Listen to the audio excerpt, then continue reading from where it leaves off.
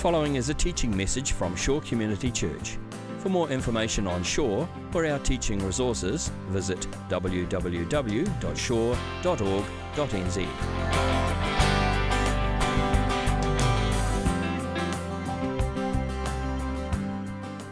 Let's just quickly recap where we're up to here. We've looked so far at God the Father. We've talked about the identity of the Father. And then last week we looked at Jesus. We talked about Jesus not in his earthly life, but in his heavenly existence. We took this big, zoomed out view of Jesus as the one who has existed from eternity past in heaven with the Father and the Spirit, the one who made all things with the Father and the Spirit, through whom all things were made, the one who's upholding all things at every moment, and the one who stands at the end of creation as the goal of all things. Everything is moving towards Jesus, and one day it's all going to be wrapped up in unity under the feet of Christ. So we took this heavenly, eternal perspective of Jesus. And as we talk this morning, I want you to keep that in mind, because the bigger your view of Jesus, the more vast that you see him, the bigger perspective you have of who Jesus is, the eternal Word, the second person of the Trinity, the eternal Logos. The bigger your view of Jesus, the more amazing it is that he poured himself into our humanity. The more amazing it is that this Son of God, the eternal Son, would empty himself, lower himself, debase himself to the point of filling up a human being, filling up a human body, becoming human, and entering into all the muck and the filth and the mire of our lives. It's an extraordinary thing, and that's what we're looking at this morning. So in the Apostles' Creed, there's quite a lengthy section that deals with the life of Jesus, goes through his virgin birth, his suffering under Pontius Pilate, his death, his burial, his resurrection, and obviously any one of those could be a whole sermon. We could take a message on each one of those events. But what I want to do this morning is try and wrap this up, try and look holistically at the life and the death and the resurrection of Jesus and the significance of those things, the significance of his earthly life for our lives and our faith as Christian believers. So we're going to start in Hebrews chapter 2. If you've got a Bible, turn over there. We're going to spend most of our time this morning in just one verse of the Bible, but it's a very dense verse, and there is a lot in it. Hebrews chapter 2:17, and we start by looking at the humanity of Jesus. Let me read this verse to you. For this reason, he had to be made like them. That's us. Jesus had to be made like us, fully human in every way, in order that he might become a merciful and faithful high priest in service to God, and that he might make atonement for the sins of the people. I remember when I was a teenager, I went and heard a Christian speaker. A guy was over from Australia, and he was kind of a cross between an evangelist and a stand-up comedian. So he was preaching the gospel in a really funny way. And I don't remember most of what he said, but one particular part of what he said has stayed with me through the years. He did this little sketch of what it would have been like for Jesus as a 1-year-old. So what it was like, if you imagine Jesus the 1-year-old, Jesus learning to walk was what he was talking about. And his assumption was that Jesus, because he was God, already knew how to walk, because he's God, and God knows everything. But he didn't want to freak out Mary and Joseph. So he kind of played it down, and he didn't want to just suddenly be able to walk, so he kind of pretended to learn to walk. So he did this really funny thing, I won't try and do it, where Jesus was like pretending to wobble over and constantly falling on the ground, but inside, in his head, he's going, this is ridiculous. I know exactly what I'm doing. I could walk out of this house right now. Why do I have to go along with this stupid game? It was quite funny. But it's interesting, as I've thought back about that, I've thought, how does that square with this verse? How does that square with what the Bible says about Jesus' humanity? Because this verse says Jesus had to be made like us in every way. Do you catch those words? Really important. Jesus had to be made like us in every way. Not just a few ways, not just some ways, not just almost every way. He was made like us in every single way. And I think there's still a myth that persists in Christian circles, where we see Jesus as basically just God with skin on. The God and a bod myth. We just kind of see, we imagine it like God kind of just poured himself into a human shell. So on the outside, it's Jesus the man, but if you peel back the flesh, he's just pure God on the inside. just only God, nothing really human going on the inside, so he's still on the inside, all-knowing and the all-powerful deity, but on the out, he just happens to have this human casing that he has to deal with for his earthly life. But when you come to passages like this that talk about the humanity of Jesus, the picture we get is not of God wrapped up in skin, but this picture of Jesus who took on the fullness of what it means to be human, the fullness of our humanity. And that means Jesus did not just take on a human body, he also took on a human nature. Now, he didn't take on our sinfulness. We need to be clear on that. He didn't take on our sinful state, but he took on our human nature. So God poured himself into a human person, and he didn't give up his God nature. He didn't give up his deity, his divinity, but he took on, in addition to his God nature, he took on the fullness of a human nature. So Jesus, through his earthly life, had two natures, the God nature and the human nature. And these two natures were so fused together. They were perfectly united. It's not like these two natures that were pulling apart. They didn't contradict each other. They didn't separate. They didn't cancel each other out. They didn't negate each other out. They were perfectly fused together, the God nature, the human nature, but both were there in their entirety, fully God, fully human, indivisibly, inseparably linked. These two natures were inextricably bound up so that Jesus was the only being who has ever lived on earth who was both fully God and fully human. And the fully human part is really important. That's the part I think we're somehow in danger of losing today. We drift towards this view of Jesus as this kind of mythical figure who almost like floated above the ground. You know, we don't have enough of a view of an earthy, gritty, real-life Jesus. But Jesus was like us in every single way. So think about, for example, the night that Jesus was born. You know that Christmas carol, Away in a Manger? And kids love to sing it, but there's a couple of lines that really jar with me. It says, the cattle are lowing, the baby awakes, but little Lord Jesus, no crying he makes. Now, why would someone write that line? Why would you think that Jesus, as a newborn baby, would not cry if a sheep woke him up, if a cow started chewing on the hay where he was asleep? Why would you think that? Because it's still operating in this paradigm of Jesus as kind of a perfect, pristine human being who maybe just had a human body, but really he was just God. But I imagine that if Jesus woke up as a newborn baby, he would have screamed his lungs out. He would have cried. Babies cry. Jesus was a baby. He was a baby in a way like every other baby. He cried, he slept, he pooed. That's what he did as a baby. Might not be nice to think about God doing that, but that's what Jesus did.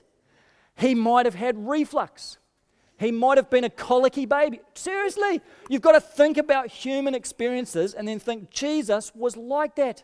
There's no reason to think he wasn't. He was not this pristine child immune from all those sorts of things that other human beings experience. Apart from sin, he was absolutely and fully normally human. So he had to experience normal human growth and development. He didn't know how to walk. He had to learn, like you and I did, how to walk. He had to learn how to talk. It's amazing to think, hey, God, as a human being, had to learn how to form speech. The God who said, let there be light, had to learn to form syllables that became words, that became speech. Jesus had to learn how to call his dad Abba. He had to learn how to call Joseph Abba, Father. He had to learn that. He didn't just innately know that. He had to learn these things. Jesus was a normal kid at school. May not have been the brightest, may not have been the fastest, may not have been the best looking, may not have been the most popular. He was a normal kid, and he was fully God. Don't want to take away from that, but he was a normal human being, and he had normal human experiences. He had a human mind, he had a human heart, and he had a human body. His parents had to teach him how to pray. He didn't just innately know that. His parents had to teach him. Imagine teaching God how to pray to God. His parents had to teach him how to pray to God. They had to teach him how to read, including how to read the Scriptures, how to read the Old Testament Scriptures. I would even argue that Jesus, certainly as a baby, even as a young child, didn't know that he was God. Why would he have suddenly known? I think by the time of his public ministry, he certainly did, because Jesus makes these statements in the Gospel of John, I and the Father are one. He knew. But that doesn't mean he started off knowing. Somehow, through the witness of the Spirit in his own heart, he knew over time the vocation that he was called to, and his identity became clearer and clearer. But just as he had to develop in normal human terms, he had to go through normal spiritual development, and that included a raising awareness of his own God identity, his own identity within God's redemptive story. Jesus had to learn, he had to grow, he had to develop as a normal human being. So in the history of the church, people just tend to swing to these extremes. Either we play up the divinity of Jesus at the expense of his humanity, or we play up the humanity at the expense of his divinity. And I think at this moment, somehow in the Western church, we are drifting towards the playing up his divinity at the expense of his humanity. We're downplaying the humanity of Jesus, and we shouldn't.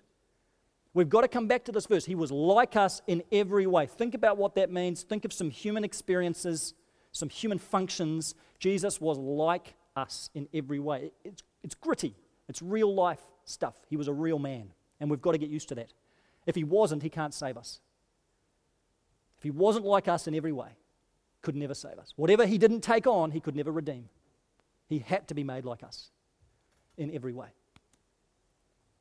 He had to be made like us, Hebrews says, for this purpose. Look at the next part of the verse. For this reason, he had to be made like them, fully human in every way, in order that he might become a merciful and faithful high priest in service to God. So the role that Jesus has as this unique God-man through his life is that he is a high priest. And without getting into all the technicalities of what a high priest is, the primary role of a priest is a representative. The primary role of a priest is to represent God to human beings, to represent human beings to God. That was the role of Jesus through his earthly life as the God-man. He represented God to us, and he represented us to God. And this is not just something Jesus did at his death. We tend to go straight to the cross with this stuff, but this is something Jesus did right throughout his earthly life. Through the 10 or 15 years he spent as a tradesman, through the 3 years of his public ministry, right throughout his life, through his childhood, he was our representative before God.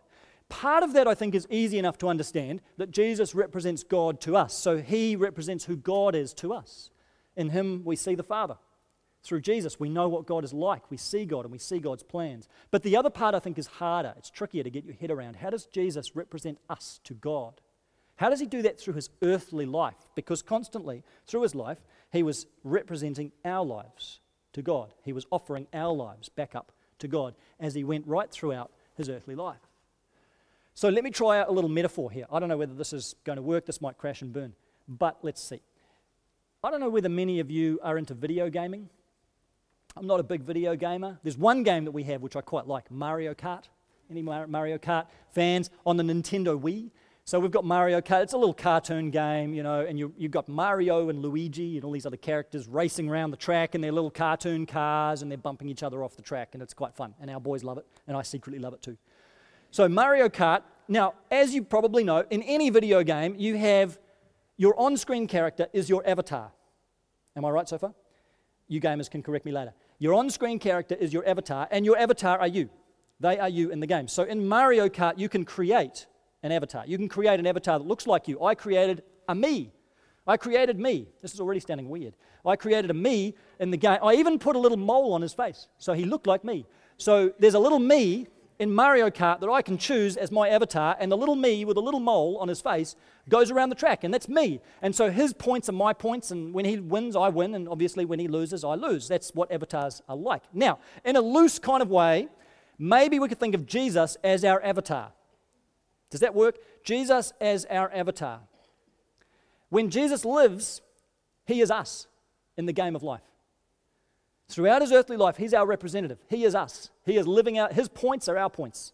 His successes are our successes. His victories are our victories. Everything he's earning and clocking up before the Father all comes to us. With one big difference, we don't control that avatar. In the video game, you control your avatar. You don't control Jesus. Jesus acts on his own behalf.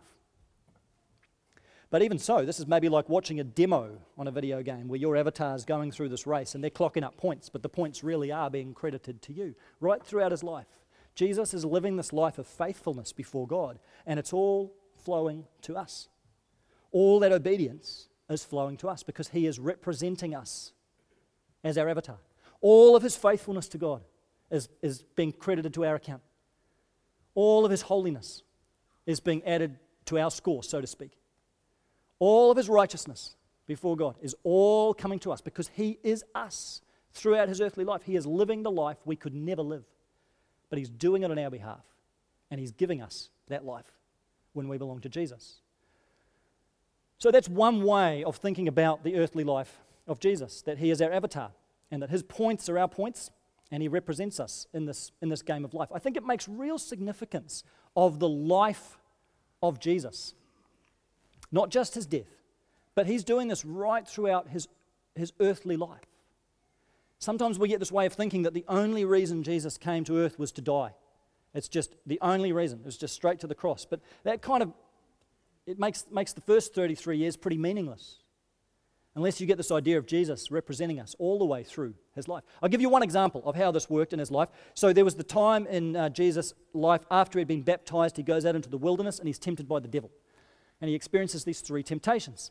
And each time he rebuffs the devil, refuses to succumb to that temptation, but he uses Scripture and he remains faithful to God, the faithful Son of God, rather than succumbing to the devil. Now, when he is doing that, when Jesus is rebuking and rebuffing the devil like that, his victory over Satan becomes our victory over Satan. So that passage is not about how you and I can defeat temptation in our lives. That passage is about how Jesus has done what you and I could never do. We don't have the strength to stand against Satan and his power, but Jesus does. And Jesus did. And we receive the benefit of that. Jesus' victory over Satan in the wilderness becomes your victory over Satan in your life when you accept Christ by faith. All of what he has done flows to us. All of what he has earned flows to us. All the benefits of who he was all flow to us, not because we've done it, not because we've earned it, not because there's anything deserving of us at all, but simply because he has lived a holy life on our behalf and he hands it to us as our representative, as our high priest, as our avatar. So this is a way of keeping in view the significance of Jesus' earthly life. He didn't just die for us, he also lived for us. And he gave us the life that we could never have lived ourselves. Now, all this takes us to the cross, and the cross is vitally important. I didn't want to start there, but this is where the story goes. That Jesus not only lives for us, but then on the cross he is crucified for us. This is why Hebrews 2:17 at the end of this verse says, he was a faithful high priest in service to God that he might make atonement for the sins of the people. That word atonement, it's a word that we use to describe primarily what Jesus has done on the cross. The best way to think about the word atonement is just to break down the English word and think of it as at one-ment. Atonement, at one meant. Jesus, through his death, has made us at one with God. He has reconciled us to God. That's what his death has done. He's atoned for our sins and he has brought us peace with God. Now, how did Jesus do that? Well, when you think about his death, think about it in the same way that you think about his life. Just as through Jesus' life, he was our representative constantly. In his death, he was also our representative, except in a slightly different way. Through his life, Jesus represents us by giving something to us. He's giving us his holiness. He's giving us his obedience. He's giving us his righteousness. He's giving us his faithfulness. But in his death, he represents us by taking something from us, by taking our sin. In his death, Jesus deals with our failure. He deals with the problem of our sin before God. Because it's one thing for Jesus to have these successes, these victories, to, in a sense, earn these points, if you like, before God, to use that kind of crass terminology. But that doesn't deal with our losses. That doesn't deal with our failures, the fact that it's already game over for you and I. So on the cross, Jesus takes our sin upon himself. He represents us by becoming sin for us, becoming a curse for us. He takes all of our failure, all of our wrongdoing, all of our mistakes, all of our rebellion against God. He absorbs it within his own body on the cross. He doesn't just pay for it in a transactional sense. He doesn't just do it as like a business deal. He absorbs it personally in his flesh on the cross. He absorbs all of our sin. Every way in which we have dishonored God in our lives, every way in which we've fallen short of the glory of the Father. And by the way, you probably only know 5% of the ways in which that's actually happened in your life. 95% of our sin is we're unaware of it.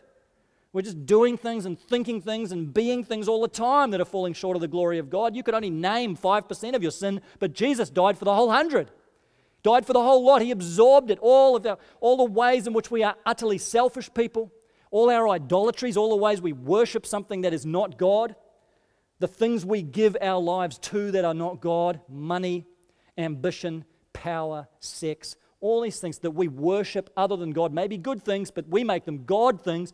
Jesus died for all of that, all our past mistakes, all our present failure, and all of our future stuff as well. All the sin you'll go out and commit this week and be still blissfully unaware of it. Jesus died for all that as well, all the ways in which we have violated our relationship with God and all the stuff that's been done to us as victims.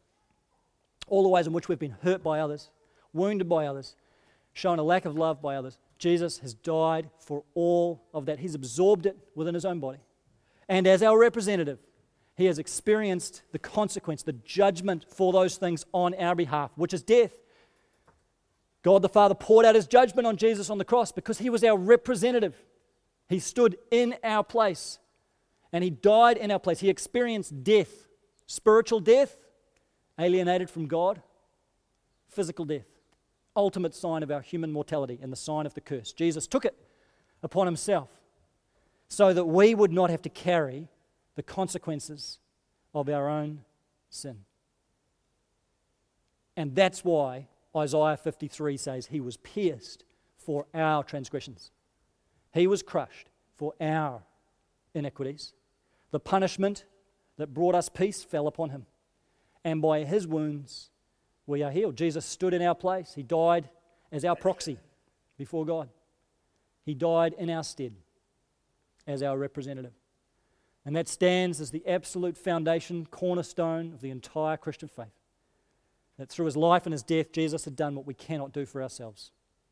Pay for our sin, our grievous and hideous sin before God. Now, as you carry the story on through from Jesus' life, through his death, the next question, and this is a bit of a rabbit trail, but it's a really fun rabbit trail. Where did Jesus go after he died? And I ask that question because it's relevant to the Apostles' Creed. Where did Jesus go? Where was Jesus on Saturday? Where was Jesus on the Saturday between the Friday he died and the Sunday he rose again? Where was he on the Saturday? Now, the Apostles' Creed, the original wording of the creed, said that Jesus descended to hell and that Jesus spent the time between Good Friday and Easter Sunday in hell, experiencing hell on our behalf. And there's been a school of thought in the church right through the centuries that that's what happened and Jesus experienced hell because we would have experienced hell if it wasn't for him. But in fact, there's nothing in the Bible itself that suggests that.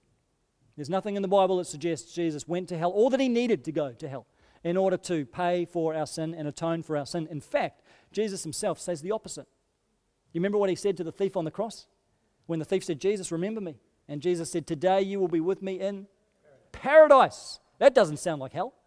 Paradise. That sounds like heaven. That's where Jesus went after he died. He went to heaven. So did the thief.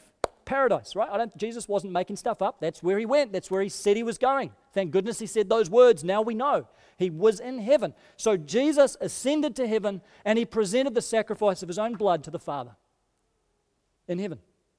The sacrifice that he had made for us on the cross. He appeared before the Father, as it were, in the throne room of heaven and presented that offering and said, this is my sacrifice for the sin of all humanity. And the Father accepted that sacrifice and said, yes, I accept it on behalf of all people who have ever lived. Your sacrifice, Jesus, is sufficient, once for all, sufficient sacrifice for human sin and rebellion. The Father accepted that. And so therefore, on the third day, that Sunday morning, Jesus came back to earth. He refilled that human person and that body that was lying in the grave. Jesus again inhabited that body with a full God nature and a full human nature, and he was raised from the dead by the power of God. on the third day. So he still had the body, still had our human nature, still had the nature of God, but he had a pretty transformed body, and we'll talk about that in the last session. And Jesus was resurrected. And when he was resurrected, he was still our representative. You've got to carry this idea of the representative all the way through. He was our representative in his life. He was our representative in his death. He was our representative in his resurrection. So just as Jesus was raised from the dead, if he's our avatar, right? Those of you that are still tracking with that analogy, if he's our avatar, then when he was raised from the dead, we were raised from the dead. That was us.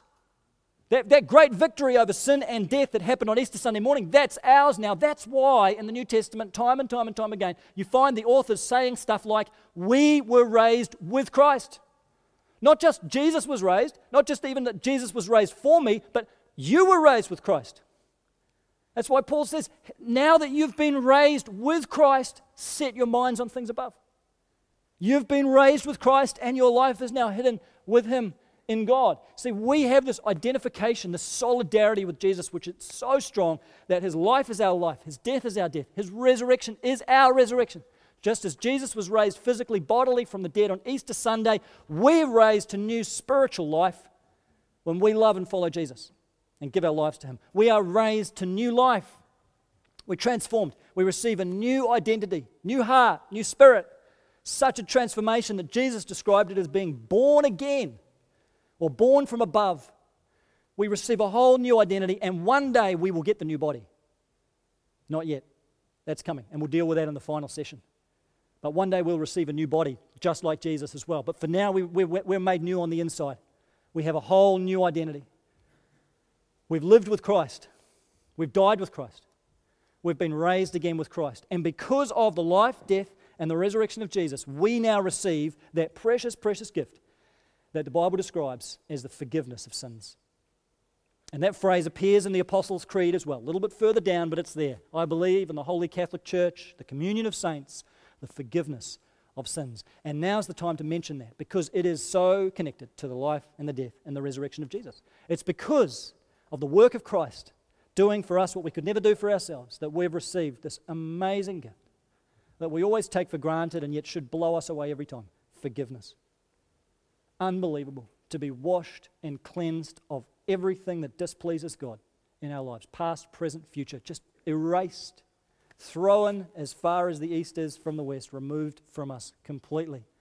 So we never have to deal with the consequences of it. It's an amazing gift. And as I thought about the forgiveness of sins that's come into my life through Jesus as I was preparing this message, my mind went back again, interestingly enough, to the parable of the prodigal son that we looked at a couple of weeks ago.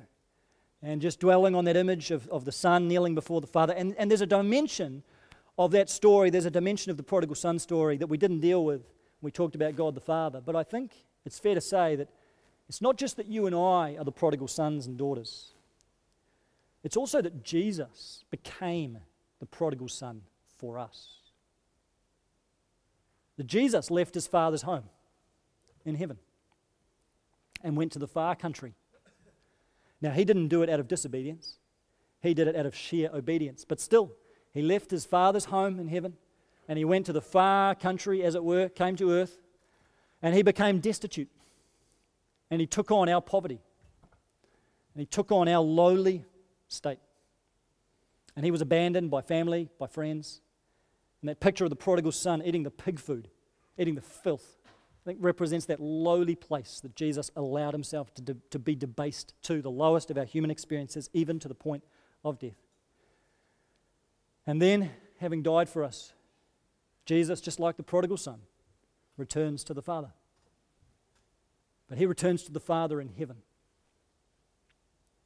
And because he's our representative, he carries us to the Father. That's the only reason you and I can kneel before the Father as his prodigal children and receive forgiveness. You think we can do that on our own? You think we are worthy to be in the presence of God and even ask for that gift of forgiveness? We only get to the Father because Jesus carries us home. We can only come to the Father because Jesus returns us. You can imagine him like the prodigal son carrying us back to the Father as these lost and broken and wounded children of the Father, and he lays us at the feet of the Father so that the Father can lay his hands on our shoulders and say to us the words he said to the prodigal son, my son, my daughter, you were lost, but now you're alive. You were lost, but you're found. You were dead, but now you are alive. Bring the ring, bring the robe, bring the shoes, kill the calf. Let's eat, let's celebrate, let's feast. My son, my daughter is home. We hear those words of forgiveness spoken over our lives only because of Jesus. Not because one day you and I made a choice to return home.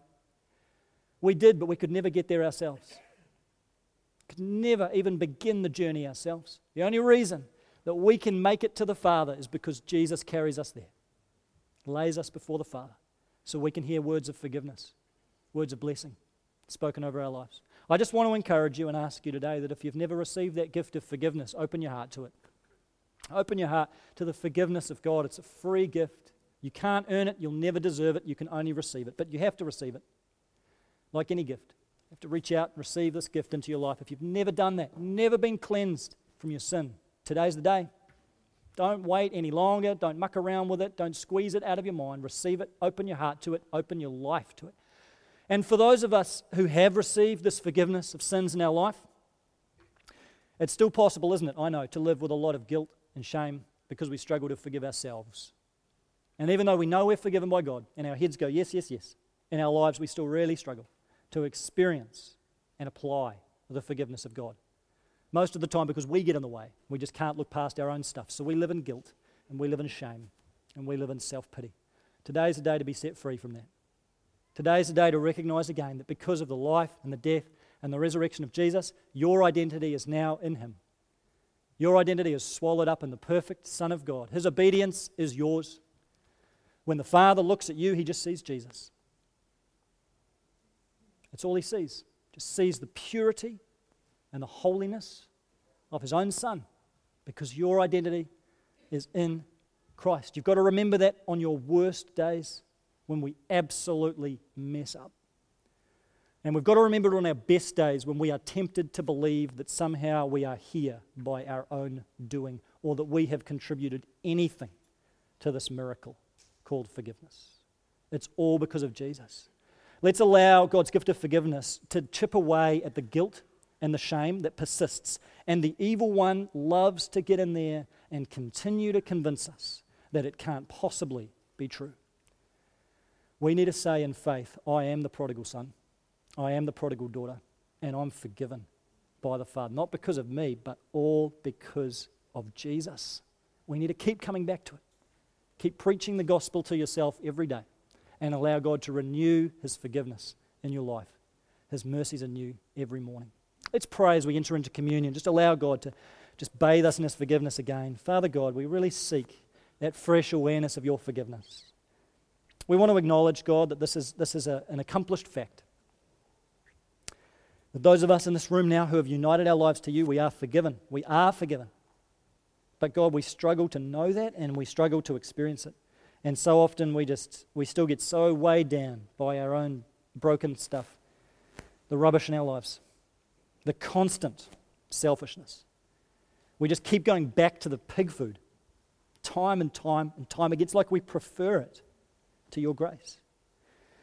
But God, we want to just ask this morning that you just refresh our awareness of your grace in our lives. Just refresh your mercy in our lives. Just refresh your forgiveness. Just help us to know more deeply than we ever have before that we are truly free from our sin. We're truly free. We've been set free. We are redeemed. We are not who we used to be. Thank you for that, Jesus. May we live in that freedom. We know the evil one is going to try and steal that away the minute we walk out these doors. But Jesus, by faith in you, keep our hearts close. Keep us planted so deeply in your grace. Thank you for your life and your death and your resurrection. In Jesus' name, amen. This has been a teaching message from Shore Community Church. For more of our teaching resources, or to donate to our teaching resource ministry, or for more information on Shore Community Church, visit www.shore.org.nz. Alternatively, you can email office@shore.org.nz or phone 09 415 0455. Thank you for listening.